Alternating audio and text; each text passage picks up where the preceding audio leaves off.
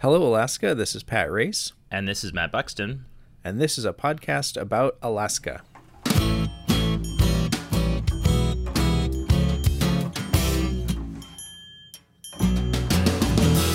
And all right, so we're into the second week of the legislative session, and it feels like it's been really eventful. You've been kind of like off down a rabbit hole and following this redistricting court case, kind of multiple court cases stacked on top of each other. And we've had the State of the State address this week. We had, kind of various things in motion. Legislative Budget Audit Committee. David Eastman has become a hot topic.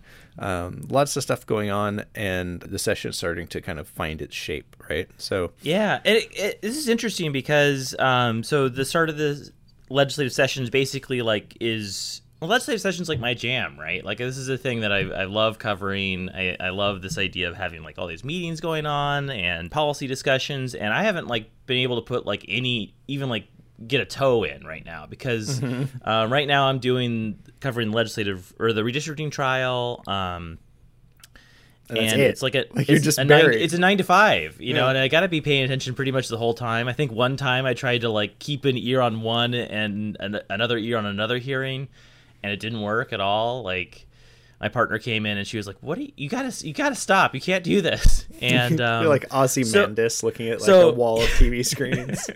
Yeah, and not learning anything. And so it's been. I don't know. I think it's been nice for me, just sort of on a personal sort of work level, been kind of giving myself like the permission to be like, okay, I'm gonna do redistricting. I'm gonna do it well. Like no one else is doing it, so it's kind of I've sort of been able to focus in on it. I've really appreciated like everybody else who is writing about session, who's tweeting about session, and I'm really excited to get back to it.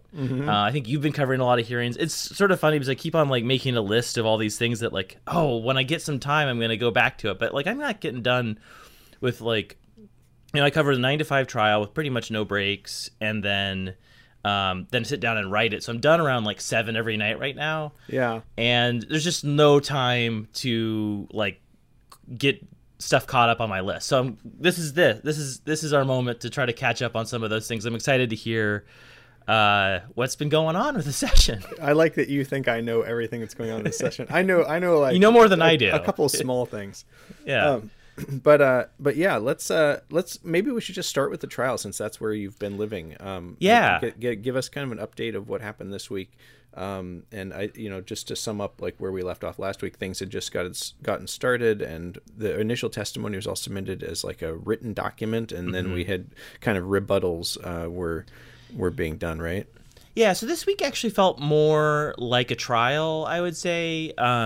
It's the same sort of format as it was on last Friday where, the opening arguments have already been pre-filed, the initial testimony is, been all in depositions and affidavits. So, but this week it felt like we got a better look at it. And so what this week really focused on was the complaints brought by the Mat-Su Borough and the City of Valdez, which are kind of pretty much similar in that they both don't like that they're paired together.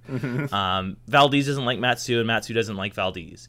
And so this week we kind of really sort of got to focus in on it, and it's interesting because in this case you have the Doi Unlimited group, which is sort of a coalition of various Alaska Native groups from the interior who are basically suing in defense of the plan.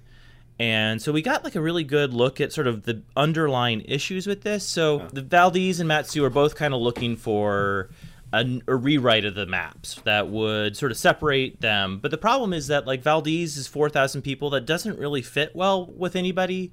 And so any sort of changes to this district would result in changes elsewhere, right? Yeah, because just spills over. Yeah. And so their preferred district that they want to go into is this sort of interior rural district that is the Richardson Highway and Delta Junction, and then it goes up around Fairbanks and grabs a bunch of the interior Athabascan communities.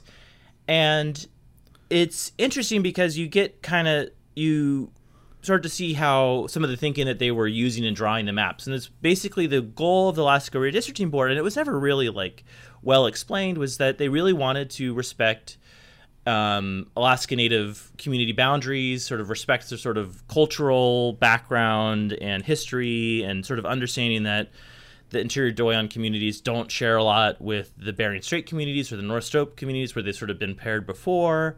But that, then it runs into issues with how non-Alaska Native communities are represented. So sort of making this one concession on this one side has created this other problem, but then fixing it means that you have to go back on this. And so it's sort of this weird balancing of kind of competing interests that the system isn't really particularly well equipped to deal with, in my opinion. To kind of like put that in this Valdez-Mat-Su thing in context, like if you haven't been to Valdez, it's kind of this like pocket community. You have to drive through this like really steep, like almost like a ravine, but it's like this valley that like winds down this hill, and it's the pipeline terminal. It's a very isolated community, but on the road system, and it's sort of a terminal destination, right? And it's about 100 miles from these communities in the Matanuska. I think it's almost 200 miles, 120 or 200 miles. Yeah. Yeah. So it's quite a ways away. And then like, the idea that places are linked in Alaska is really kind of stretched here because people from Fairbanks have boats in Valdez, right? And that's sort of their like fishing port, and then they've got like, I don't know, they were arguing that big box stores in Mat-Su is like the connection between Valdez and they were arguing too that that because Mat-Su has a high percentage of oil field workers and Valdez has got the oil terminal or the pipeline terminal that they have a shared interest in the health of the oil industry, which is kind of like this sort of a little bit preposterous claim, if I'm being honest, but it's interesting because like they really in this trial they talked a little bit about like the historical problems with this, because so in the 90s Valdez was paired with the Prince William Sound district, but because of population growth and changes like that no longer is tenable, so they went in the 2000s went into the sort of area that reached all the way up to Fairbanks. But now as Mat-Su has grown and as Fairbanks has shrank, this district is becoming more and more Mat-Su. So during this trial too, they were even like complaining about their like legislative representation currently. They're talking about how their Senator Mike Schauer out of Wasilla like didn't even care about them, has never been to their district, has never been to their town halls. Well, that actually surprised refuses me. to take their hearings. Like I didn't even know he was their senator. Like I was like, yeah. And they were talking about how like Click Bishop out of Fairbanks was a better representative, more open to their concerns, and it almost, I think it's interesting because we have sort of these bounds, rules placed on the plan that I think are sound pretty reasonable, especially when like applied to urban districts, right, where need to be contiguous, compact, relatively socioeconomically integrated, about as close as possible to like the ideal population. But like through this whole process, like to me, it makes clear that either we need more representatives, I think, in the sense so we can have more legislative districts, so we can kind of be more reflective of the difference. Yeah, because does Alaska really neatly divide into 40 distinct communities, right? Like, apparently not. Yeah. But at the same time, as we talk about this, it almost kind of makes like the idea that legislative districts which need to be like contiguous is almost like that is almost a problem in the system, because it's like Valdez, like if they really had it their way, would be paired with like Fairbanks specifically, like the kind of the communities in between, like get them there. Mm-hmm. But if they were really happy, like they would be with Fairbanks because they kind of ultimately share some of the most interest. But you have this like big area in between where you are really kind of you're squinting and kind of trying to make it all work. But there's another case we'll hear this next week where Skagway really wants to be with downtown Juneau, and they talk about the because cruise ship connection. But to do downtown is the south end of town, and they're paired with the north end of town, which is closer to them, but maybe not as like ideally. But then it becomes like a problem, like of like how do you draw the boundaries to do that, right? You gotta do a big then all of a sudden around. you have to have one go around the through the other or over it or something. And so I think it sort of speaks to, I think we look at a lot of these plans and you look at them and you go, well, that's not right, or that's wrong. You look at some of the East Anchorage pairings, Senate pairings or whatever, or any of these districts. And I think it kind of is a good reminder that there's like a big difference between what's right and what's legal, if that makes sense.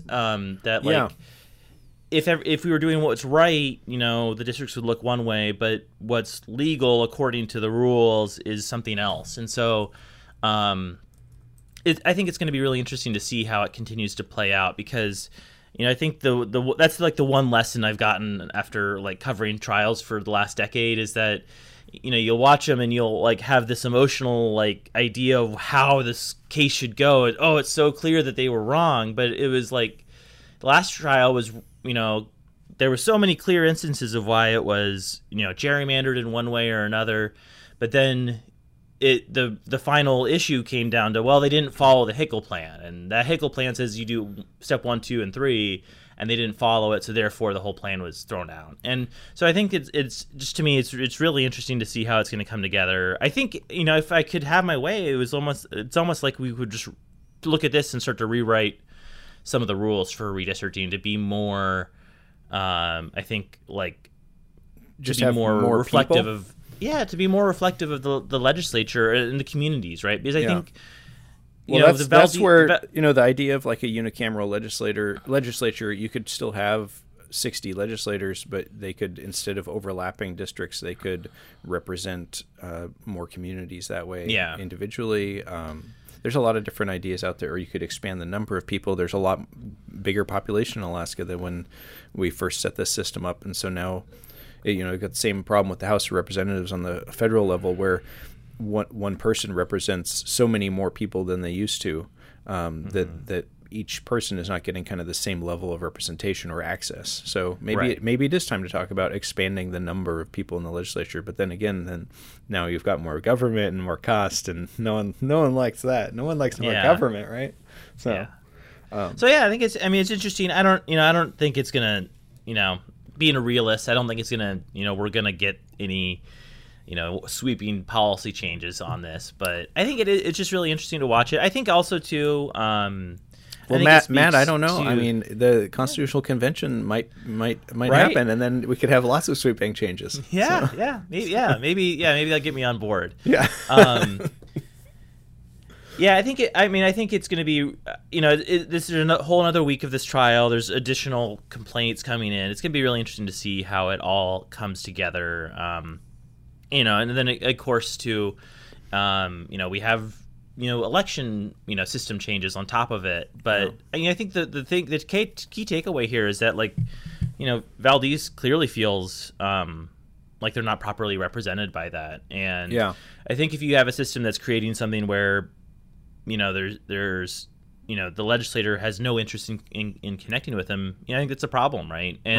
But again, I think too, on some level too, it's like, is that really a problem with the system, or is that a problem with Senator Shower, right? I think it speaks to the kind of people we're electing, right? That we have people who can't be bothered to elect, care about them, and it's because Valdez has voted for him. They vote Republican, and so it's never been. They brought that up in court that Valdez has never split with Valdez or with Mat-Su on any issue. When you look at the voting, and I think I think if we come through it with ranked choice voting, maybe something does change there, right? And maybe all of a sudden Shower has to be more aware of how 4,000 people in his Senate district care. I mean, that's a problem in a lot of districts. Like I think about our district here in Juneau, and like you said, we overlap with parts of Juneau overlap generally with Skagway and Haines, depending on where the lines are drawn in a given year, and those communities don't often have members of those communities representing themselves. It's always someone from Juneau, and so they got to hope for the best Juneau candidate they can get to represent their interests. And I think we have some pretty good ones now. They go up and visit and have town halls and things up there, but it's really unlikely that you're going to get someone from Haines or Skagway ever elected to the legislature through that kind of process. And I think that Valdez is in a similar boat, which is, it's not uncommon for a lot of communities in Alaska to be just never have a representative from their community. Right. All right. Okay. Well, tell me about some legislative stuff. Interesting redistricting update. In terms of, just before we move on, in terms of timeline, how many more weeks do you think you're going to be in the hole on this one? So the 9 to 5 sounds like it will continue for the rest of this coming week, and then after that it will be, into it sounds like there might be one more day where we'd have oral closing arguments, I think on the 11th or 10th of February. But other than that, I'll be looking forward to getting back to it.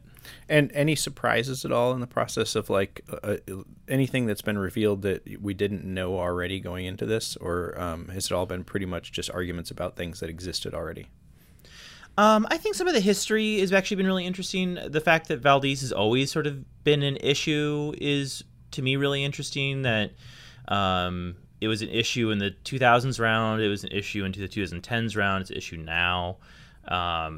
So some of that kind of just history element is really interesting. Honestly, too, there's a lot of testifiers that are that some of the districts brought up that are just these fountains of institutional knowledge that are really cool. That to me are put a little bookmark in that person that that would be an interesting story on their own. Another last interesting thing that has come out of it is that we've seen some of the text exchanges between the board members and others. Right now, we've only seen exchanges between Nicole Borromeo and some of the Doyon plaintiffs. It's painting the picture that she somehow was working with them to influence the process. Doesn't really paint doesn't paint like a really good smoking gun for the whole process, but it doesn't really look good. The issue, though, I think, is that some people are acting like, oh, this is the trial at least is casting it as like, oh, this has never happened in the history of redistricting ever.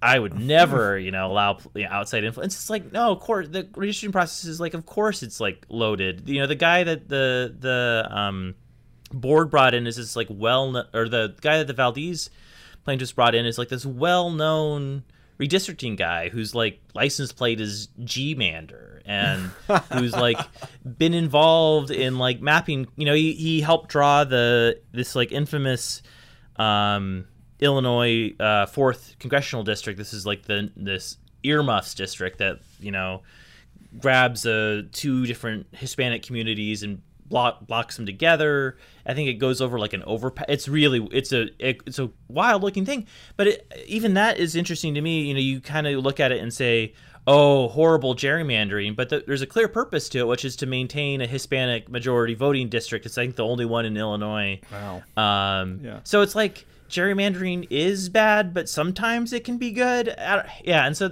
some of this stuff is to me is just really interesting kind of sausage making of it all. But so I think it'll be really interesting to see if we ever get to look at the conservative members' text messages. I don't know what kind of access there is or disclosure there might be on those sort of things, or maybe they were just smarter about it. Maybe they did phone calls instead, right? And so there's not a clear smoking gun record of it all. But I think that this whole idea that that redistricting is completely free of partisan influence is to me, even pretending is a ridiculous. Yeah, the hope is that it's balanced. The hope is that you get balance and that everyone's views are heard. But it's a fight every time. All right, so jumping over to not even jumping all the way over to legislative land, but one of the things I went to this week, one of the things I put on in the background while I was working, was a presentation by Muhsin Gatabi. Muhsin was an economist who worked with ICER and then recently moved out of state, but still kind of dabbles in Alaska economics. And I just kind of the top line items. It was maybe an hour presentation with some Q&A, but the sort of top line things here is that economic growth in Alaska. We've had 7,000 new jobs in 2021 estimated, but that's still almost 21,000 jobs in the hole from 2019. He said that absent federal monetary injections, it would have been much worse. So a lot of what we have now is reliant on federal money. And that federal money and the infrastructure money in particular is kind of the biggest catalyst going forward. So Alaska doesn't have a lot of economic catalysts aside from the federal money that we just got in the infrastructure bill. That infrastructure bill, kind of on the back of the envelope, he said could mean 14,000 extra jobs, but he doesn't really know when those jobs will materialize, because sometimes that takes a while for that money to rattle through the system and to turn into projects and jobs. So maybe those jobs are in 2022, maybe they're in 2023. He also said that they're not necessarily going to all be Alaskan jobs, because our capacity has decreased to take those on. There's a lot of there's a lot of unknowns in terms of like what our capacity is to absorb that labor. And so he said he also wouldn't be surprised if that meant like 8,000 jobs for Alaskans and, another 6,000 jobs for people out of state, or, some kind of pretty big disparity of like, all right, all these construction folks came to town for a little while and then left. And, the Alaska story, right? Yeah, right. Yeah. And, that's, in the back of my head, that just makes me think again about like how important an income tax is. It's like we just always lose that kind of revenue when we're paying for jobs from outside, and it's they come to town and maybe they buy a couple loaves of bread and some beer, and a little bit of that money stays in the economy, but a lot of it just like goes away and lives somewhere else. Anyways, that was kind of those are sort of the top line items in terms of like labor and workforce stuff that he talked about. He did say that the labor force participation has been dropping for a decade, and he said that this is important, that we don't think of this as a COVID thing, as a result of COVID, but this is a like kind of a long-term trajectory we've been on, and it's structural and it's pre-pandemic. And so some of the solutions that people are talking about are reactionary solutions to COVID, when maybe we're looking at kind of a bigger problem of either he suggested maybe it was aging or out migration, but we've got the baby boomers who are all kind of like aging out of positions, and so of course there's going to be a need in the market for labor, and for sort of like that institutional knowledge that we're losing. We've kind of reinvented all. So anyways, yeah, that was kind of the overview. He said that right now the general thought is that inflation will eventually cool. Although, who knows with that? We'll see. He mentioned that oil prices are really high right now, which they are. That's been kind of a good thing for Alaska in terms of state budgeting. And I did ask a question about tourism, which we talked about last week, because I was kind of curious about that. And he said that for his purposes, he's kind of modeling tourism numbers on 75% of the 2019 numbers rather than on this like projection of full capacity in 2022. So that's, instead of 1.5 million, that's slightly less than 1 million. It's all guesses, right? It's projection and reading tea leaves. I mean, so your business, your comic book shop is like, like how does that make you? How does it make you feel? Like how does it make you feel? But like how do you look at the year? How do you look at some of this information about like how to anticipate this sort of stuff? I feel like I'm in a pretty good spot, because I have sort of I have kind of this like sidecar media business, so I can lean into doing work for projects for clients, which is what we did during the pandemic. And so I've got, my dad was in this newspaper article when I was a kid, and it said the man of many hats, and it showed a picture of my dad with all these like hats stacked up from different jobs he did. And it was like, and I think that when you live in a small community, you have to wear a lot of hats. And so I think that I've always just sort of had this like broad stance, fingers in a lot of pies. That kind of thing of like, I can help you out with your computer, I can help you make a website, I can sell you a comic book. I'm like, you see the same guy at the grocery store as you do at the bar later that night, and the guy that checked out your groceries is also your bartender. I think that thing in a small town is not unusual, and I think that kind of diversified and diversified job is important. So you're saying we should pat race the state government's income instead of being 90. You're not 90% reliant on oil income, are you? No, right. Yeah. So if one revenue stream dries up, you got to be able to shift your focus to other ones. Yeah. And so we have actually kind of done that here. Like, we've turned to investment revenue, right? Like, so before we had 90% of our state government was run off of oil revenue, and now 70% is run off of income from investments, which is that's a big shift. And so we need more legs on the stool, right? It used to be the three-legged stool that they'd always talk about when I was in high school. Go get a check account and learn about the three-legged stool of Alaska's economy. Anyway, so it was a fun thing to listen to. I don't think from the presentation, I don't think there was anything like super eye-opening in terms of. I guess the eye-opening thing was we really don't have anything going for us except for federal money that fell in our lap, and if we want to have a future for the state, we got to figure out what those things are that we're going to do, and we've got to kind of build them. And so, that's going to take some work. And then I think also in terms of state revenue, I think we need to capture some revenue from people we've got all these transient industries in Alaska, and if we don't start bringing in some income revenue from people who make their living here and then take their money away, we're not keeping a piece of that pie to like build our, plow our roads and, pay for state troopers and things like that.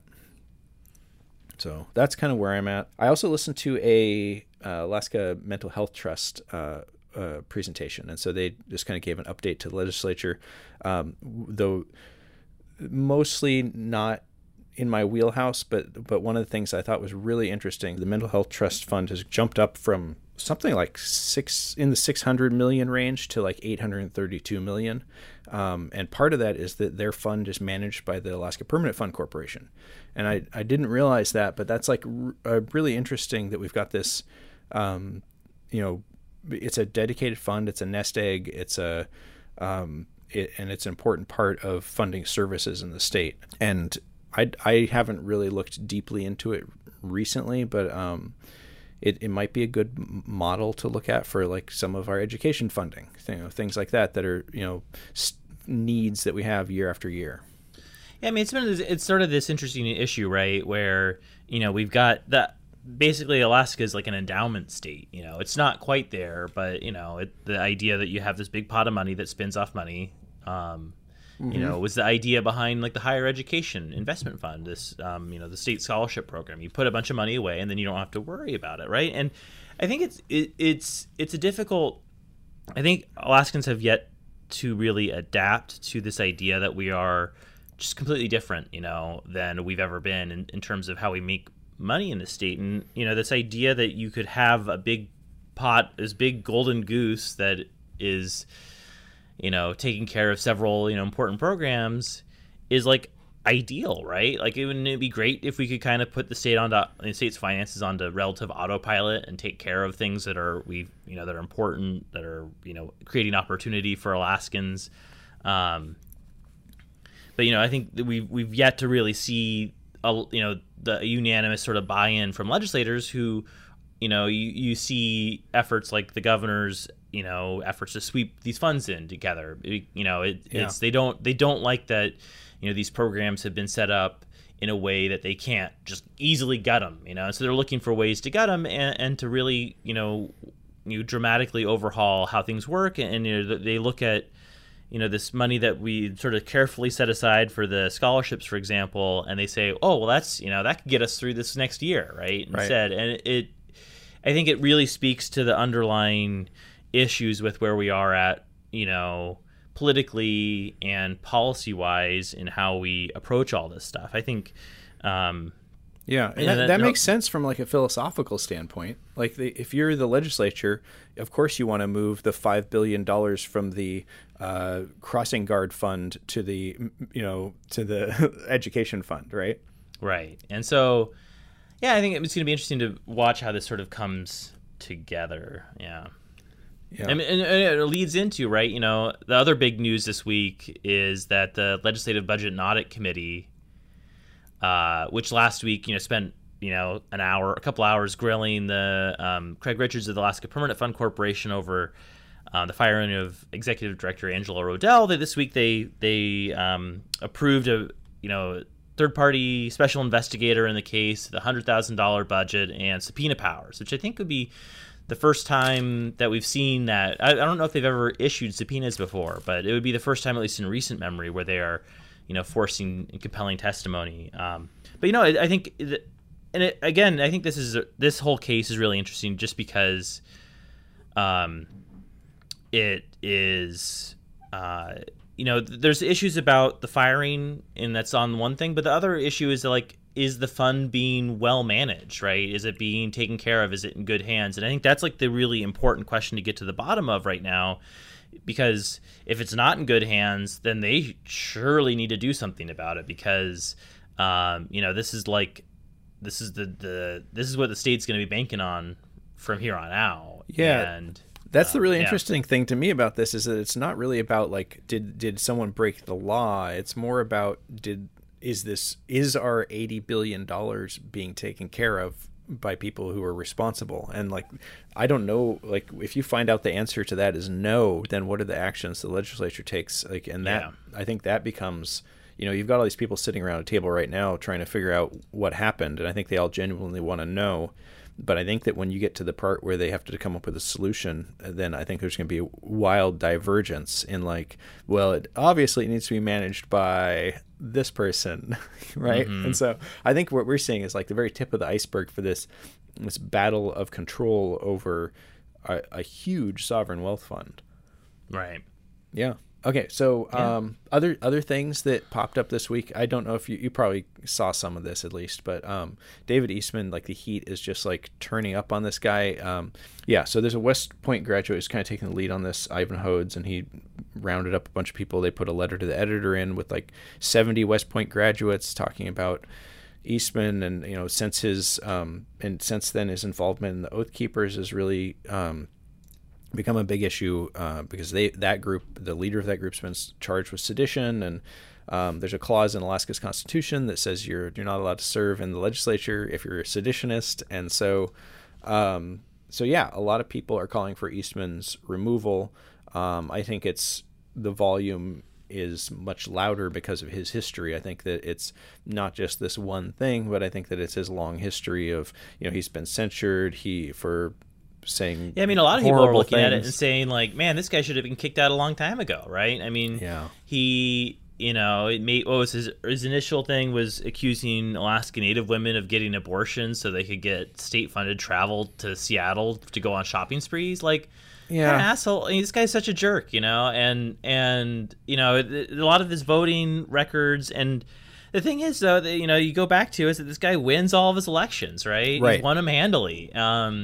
I think kind of the cruelty is part of the appeal, which I think is something we really need to reckon with. It was really informative to me to go to the Wasilla special, quote unquote, special session back in 2019. This guy was a freaking rock star. He was basically the closest thing they had there to an idol, and he's more popular than anyone else in the legislature in that specific kind of flavor of crowd. And I think it's really interesting to me is all these sort of things seem like they're completely disqualifying, but it's interesting because he's almost on some hand, not, I wouldn't say useful is the wrong word, but he's been motivating for a lot of moderate Republicans to say, hold up, I'd rather go work with the Democrats in a bipartisan coalition than work with this guy.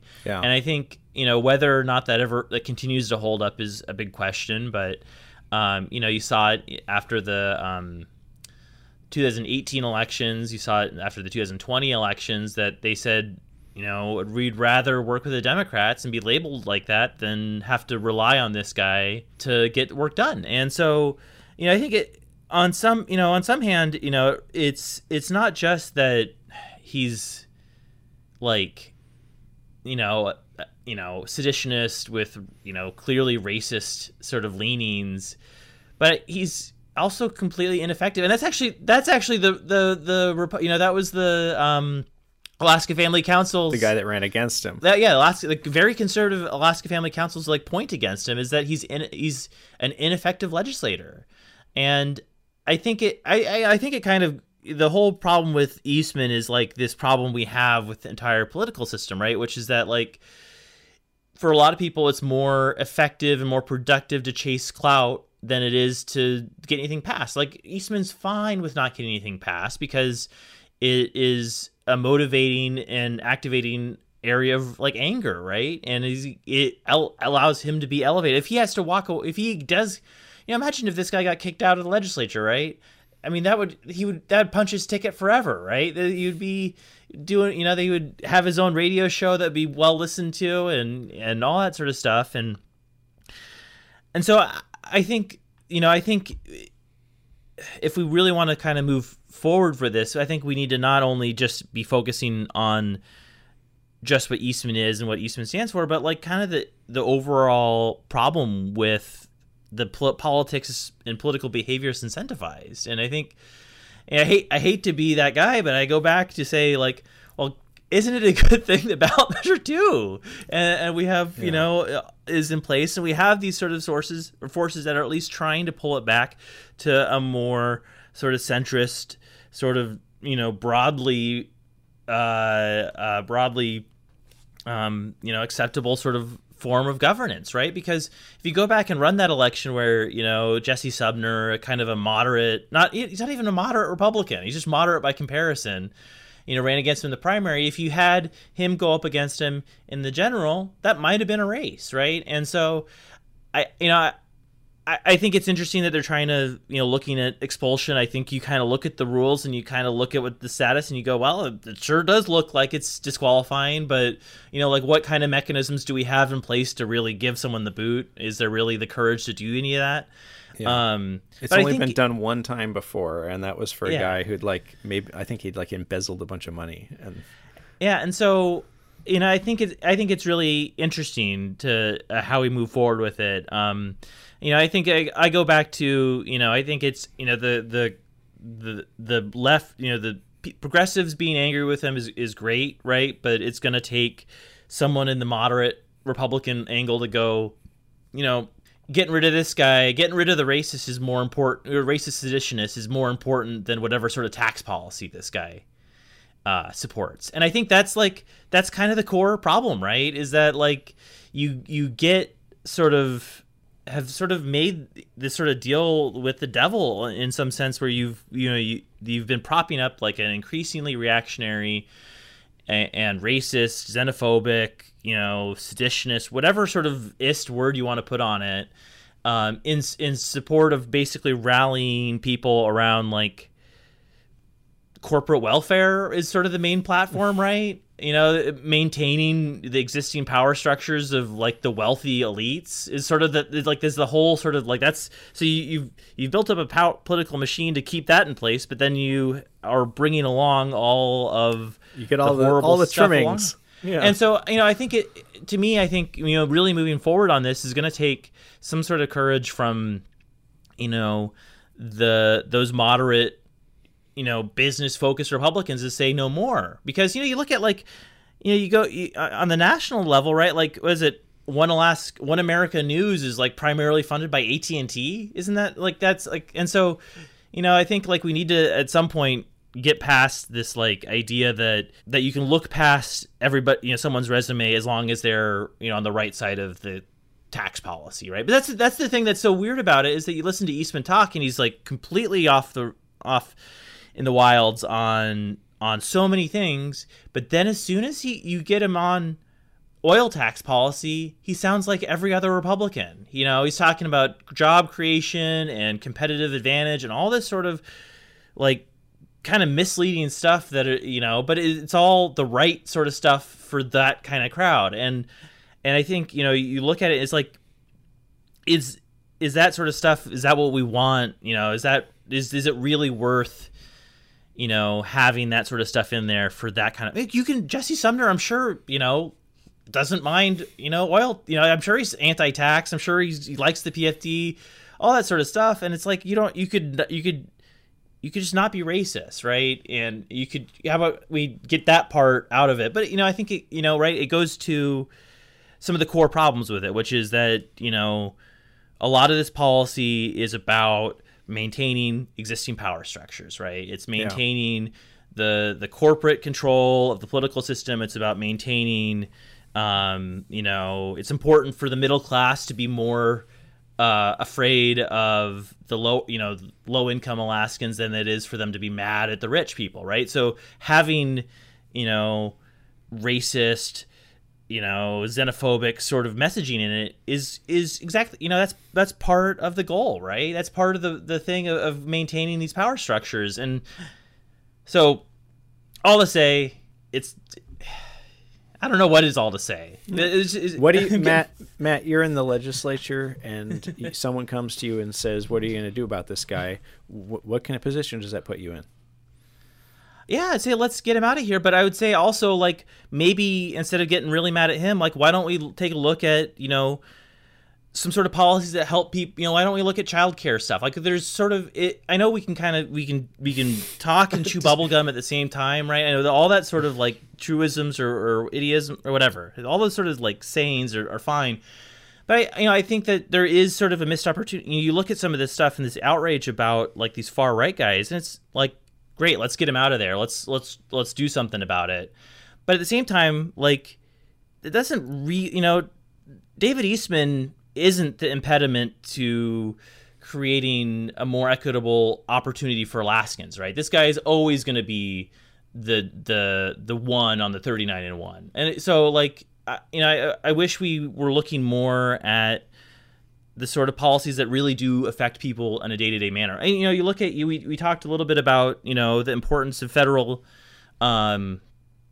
relief money that has made the pandemic like not as bad. And I think you look at the governor's budget, you look at the even the federal priorities, and there's not a lot there really moving forward that is really going to help people like continue to recover, to continue to like get through the pandemic and continue to survive. Like, the idea that we don't have like any continued stimulus benefits, stuff like that, the child tax care policy is going away. Getting really fired up here, but like, I think it's to me it's like frustrating that there's stuff that we could be doing that would make a really big difference, and I think that would be popular if you could put the right kind of attention and energy into it. But it's, for whatever reason, we get kind of caught up on these fights, and I think that's not to say that it's not important to get rid of the fascist, seditionists, whatever, but like, I wish there was more attention on that sort of stuff. I think that, there are some real opportunities, especially when you talk about, childcare and the lack of availability of that, the sort of policy issues that make it difficult to even, to pay people to do it. If we were looking at that sort of stuff, that would be, that I kind of go back to Dunleavy too, is that, there's so much that we've the last 3 years and change have been so much about like fighting his sort of policy actions that, it's, to me, I think it's really frustrating that it's like this lost opportunity, this lost like 3 years of where we could have been, trying to make sure the University of Alaska is healthy and doing well. But, instead of it, it's like we are just trying to hold things together instead of building something together. And I think that's what's so frustrating about it.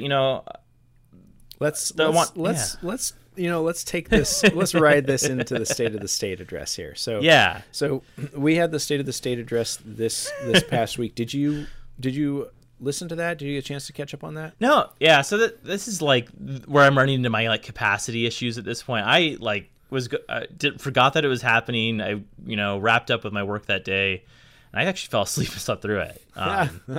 Good. So it's something that I like actually meant to like continue to go back to like read the coverage on it. And actually, you and Mr. Scott Kendall beat me to the punch, and wrote an excellent editorial that was published in the ADN that everyone should read. I think it sums up like my thoughts exactly on it. But yeah, do you want to talk about that a little bit? Yeah, sure. I mean, I watched the speech and, kind of course, went into it with sort of a jaded perspective on things, given the last 3 years and change, as you said. And I found, like, as the speech went on, I was like, actually, there's some good stuff in here. This is getting better and better. And I think that the words in the speech, minus some of the bluster about the federal government and Joe Biden, I think that I largely found myself thinking, well, this is an interesting and good vision for Alaska. He took time to call out Alaskans who were doing important things in their field.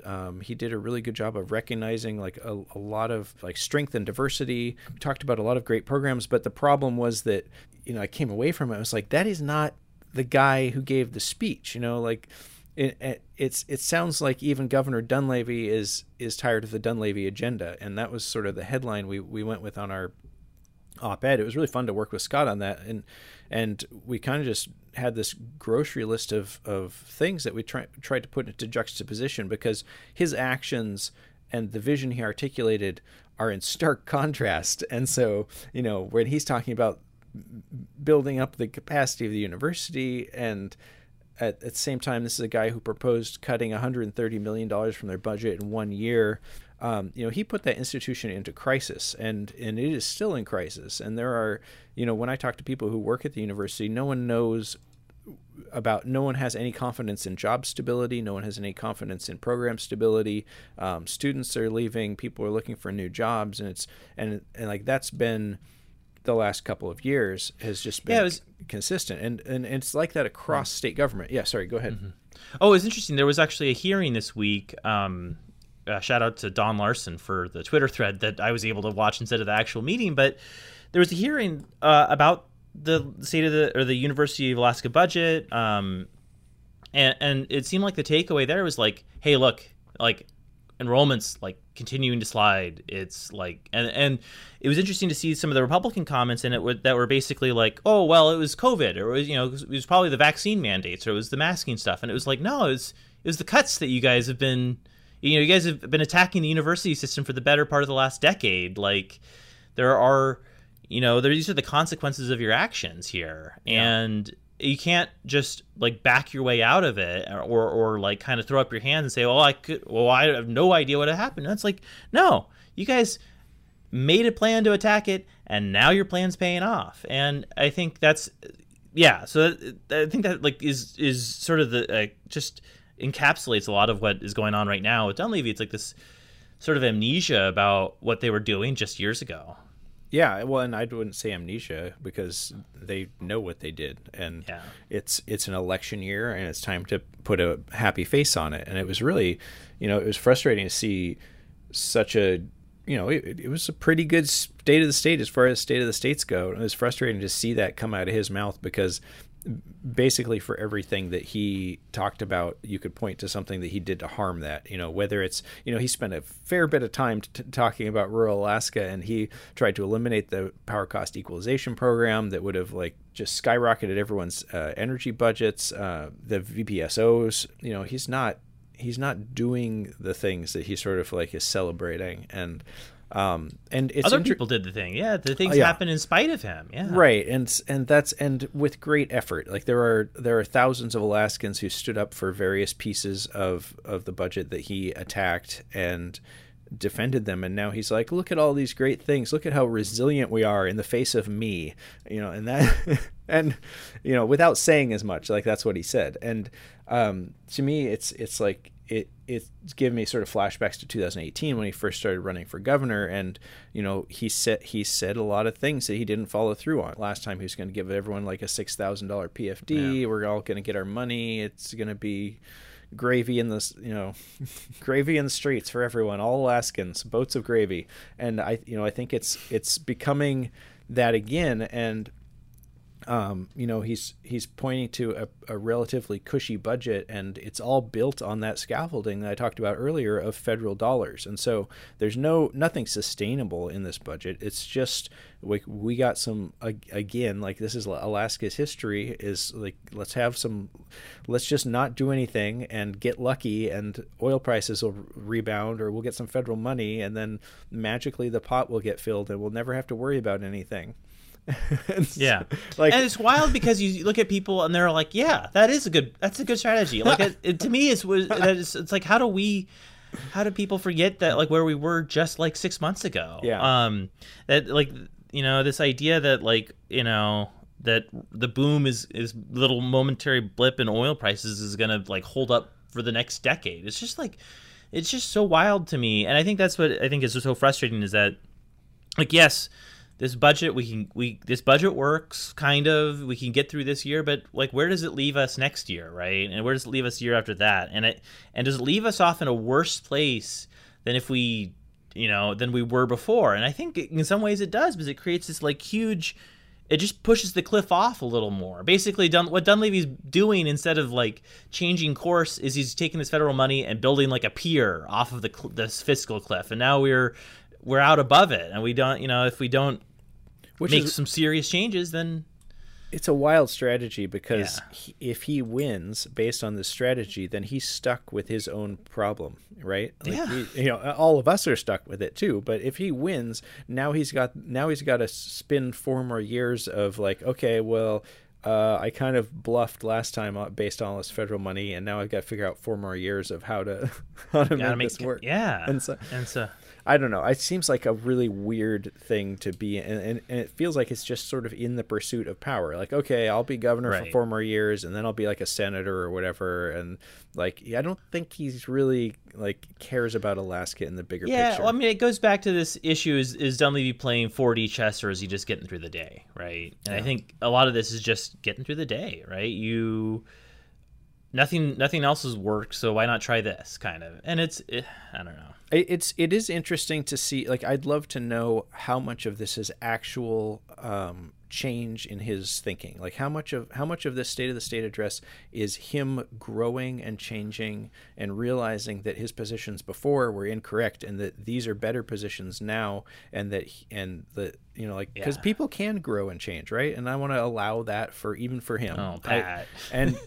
This is the most Pat thing I've ever heard. It would be really interesting to know, just like, sort of, like, has he in the process of governing for 3 years, has he actually learned some things? And or is this all just sort of a bluff to get him elected again?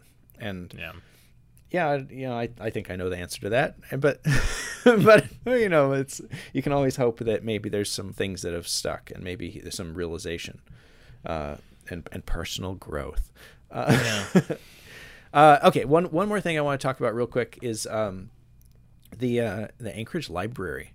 Like, I saw this thread the other day of some minutes. This is from the Blue Alaskan, who is an anonymous blogger that pays close attention to the Anchorage municipal government, and has written a lot about Bronson and company, and was just posting some minutes from the Anchorage Library meeting. And part of those minutes were a note that kind of concerned me, and that was that they're inventorying and assessing the value of the rare books collection and paintings in the Anchorage Library system, specifically the Alaska collection at the Lusac Library, and for possible auction. That's wild. Emphasis on the word possible, but it's like but you don't want that to be possible, I think. It's a little concerning to me, and there's been a lot of weird stuff going on at the library already. And so that is something that, if you're in Anchorage, you might want to keep an eye on, because I think that we have some collective treasures that we probably don't want to see evaporate into private collections, or just maybe someone takes it home. Yeah, I mean, you lose part of your like history that way. And I think it's hand in hand with all the book banning sort of stuff. Yep. Yeah, I sold a lot of banned books this week. The the movement to ban books in the United States is like as a reaction to critical race theory and Black Lives Matter it's been really bizarre, and it's also coming from the like freedom of speech crowd. Like I certainly understand that there are things that you may not want accessible to like elementary school students, but I think that when you start in the same minutes of the Anchorage Library meeting, they were talking about segregating the LGBTQ books, because they have a different perspective on things. And so it's like, I don't think that segregation of materials or like, making it harder to access things, the libraries don't force anyone to take these books home. And, parents do have some control over what their kids have access to. It's really disheartening when people start hiding information they don't agree with. Yeah. Anyways. So yeah, Anchorage Library, keep your eyes peeled. Good stuff. Yeah. Good stuff there. Well, the one thing I wanted to touch on is this legislator pay issue, right? So Yeah. The Alaska Compensation Commission approved like some changes for legislator compensation that are definitely like coming from a punitive place. They are, the legislature spent so much time in special session that Dunleavy called, by the way, all the ones that were called by Dunleavy, and they're so ineffective, because of Dunleavy again. But long story short is that the legislature comes back this week, and in a matter of 3 days, unanimously, every member that was there and a few that had to be kind of shuffled in because they didn't want to be there, all voted in favor of rejecting these pay things. And I think like I get the argument, right, that being a legislator is expensive, it's sort of uncertain, it's hard to hold down a job, it's difficult for some to support a family on it, and like I get that, like. But at the same time, like, these are people who, again, are, I look at it in some ways as like they're pulling, some of them are like pulling up the ladder on other people, right? That, there's a good chunk of legislators in there that are really, sincerely trying to make a big difference for Alaskans, who I would say, that might, they would look at their compensation here and say, every Alaskan should have an opportunity to earn this, right? But there are other people in there that like, opposed, tuition assistance for essential workers because they were concerned that it would affect, the number of people to bag groceries, right? And so, like, to me, there's some kind of dissonance in there where it is, people, that everyone taking this money, like, to me, just really rubs me the wrong way when you're, like, getting paid by the state and then also saying, it's all the lazy, it's unemployment that's stopping people from working, and people just need to go back to work, and a good job will fix everything. And it's just like, I don't know. To me, there's a lot of like hypocritical insincerity that's like contained in a lot of this. It was weird. Yeah. I mean, like the optics of it are not good. If you're the legislature and you can hardly pass anything because you're at loggerheads on all kinds of fronts, and then it takes 3 days to pass your own pay reduction rejection.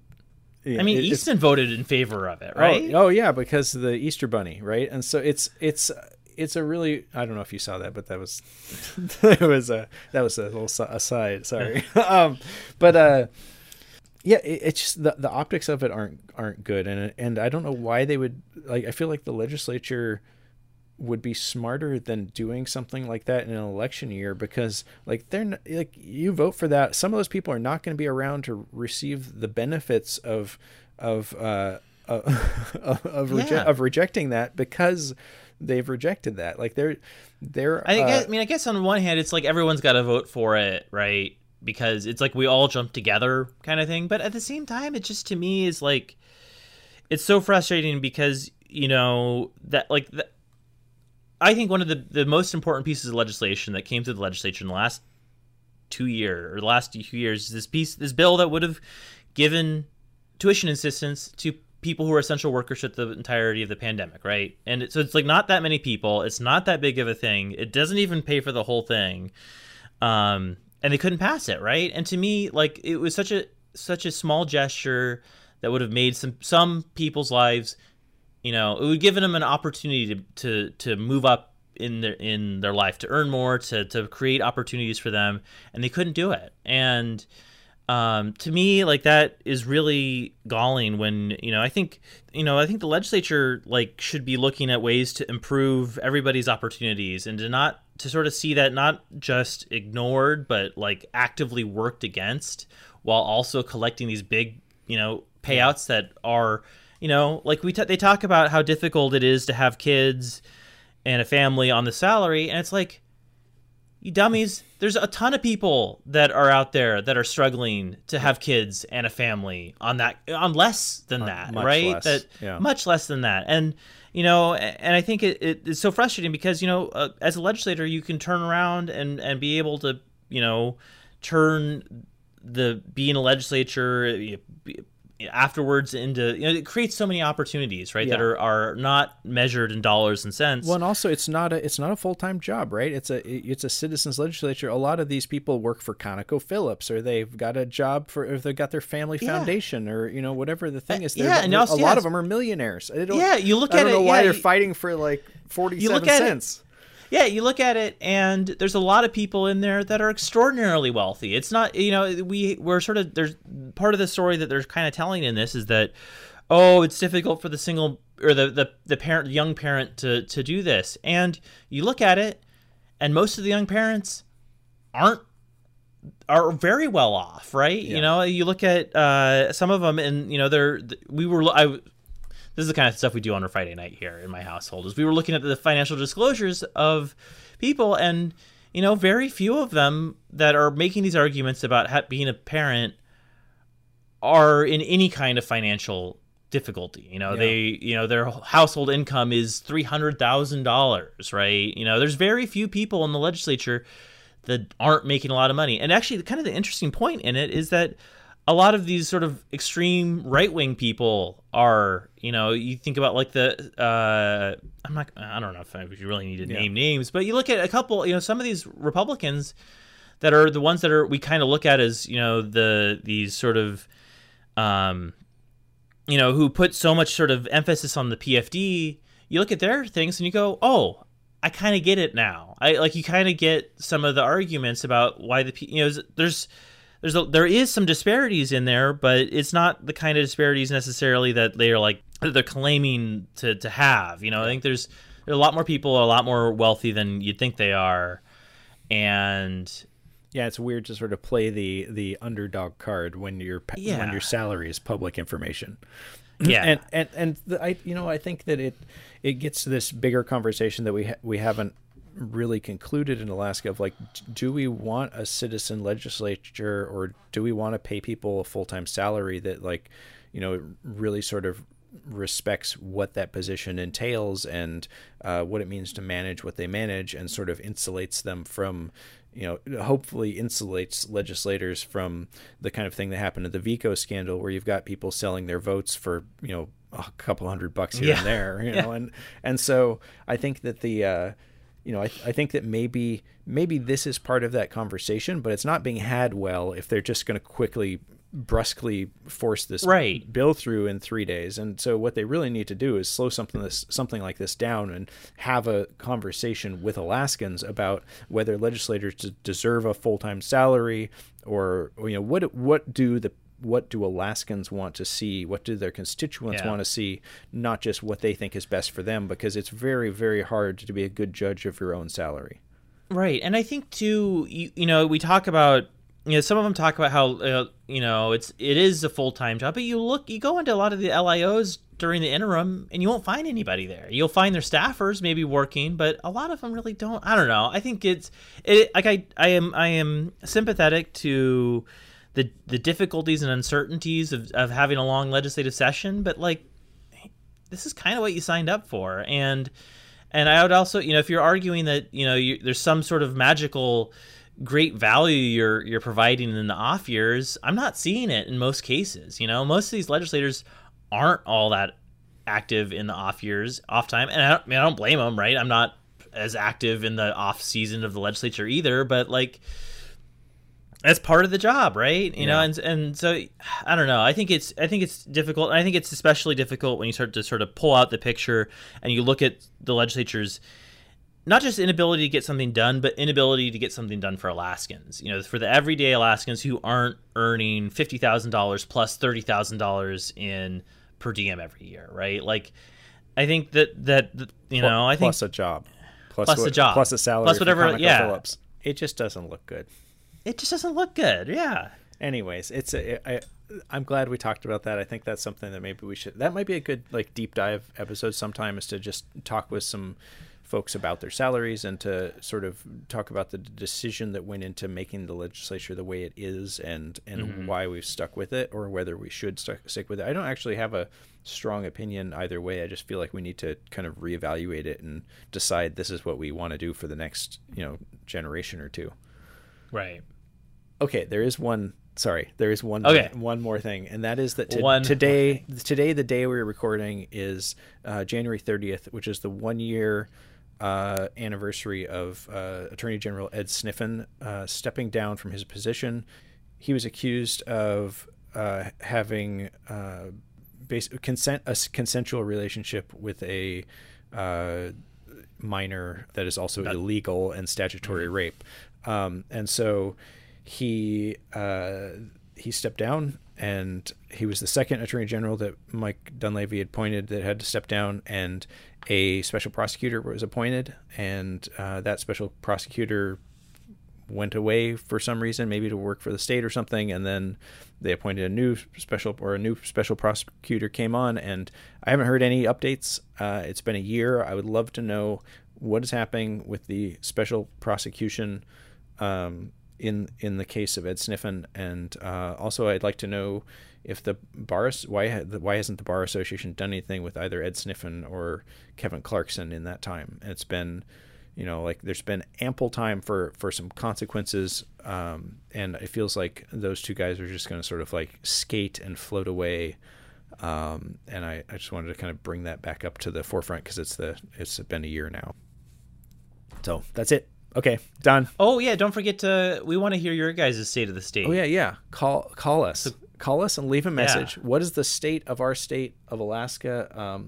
Just give us a little mini version, answering machine version. You can dial Find a Pizza. That's our phone number. You can actually call us anytime with anything that's related to Alaska, whether it's policy or people or whatever's on your mind. We'd love to have some more voices aside from our own, but we're kind of generally too lazy to go out and interview a lot of people. So if you call us, that's really helpful. Dial Find a Pizza, and it's not a 907 number. We know that, but we are here in Alaska and we are real humans. So feel free to call it. Real pizza loving Americans. Pizza loving Alaskans, yeah. All right, well, that's our show for today, and thanks for joining us, and goodbye, Alaska. Goodbye.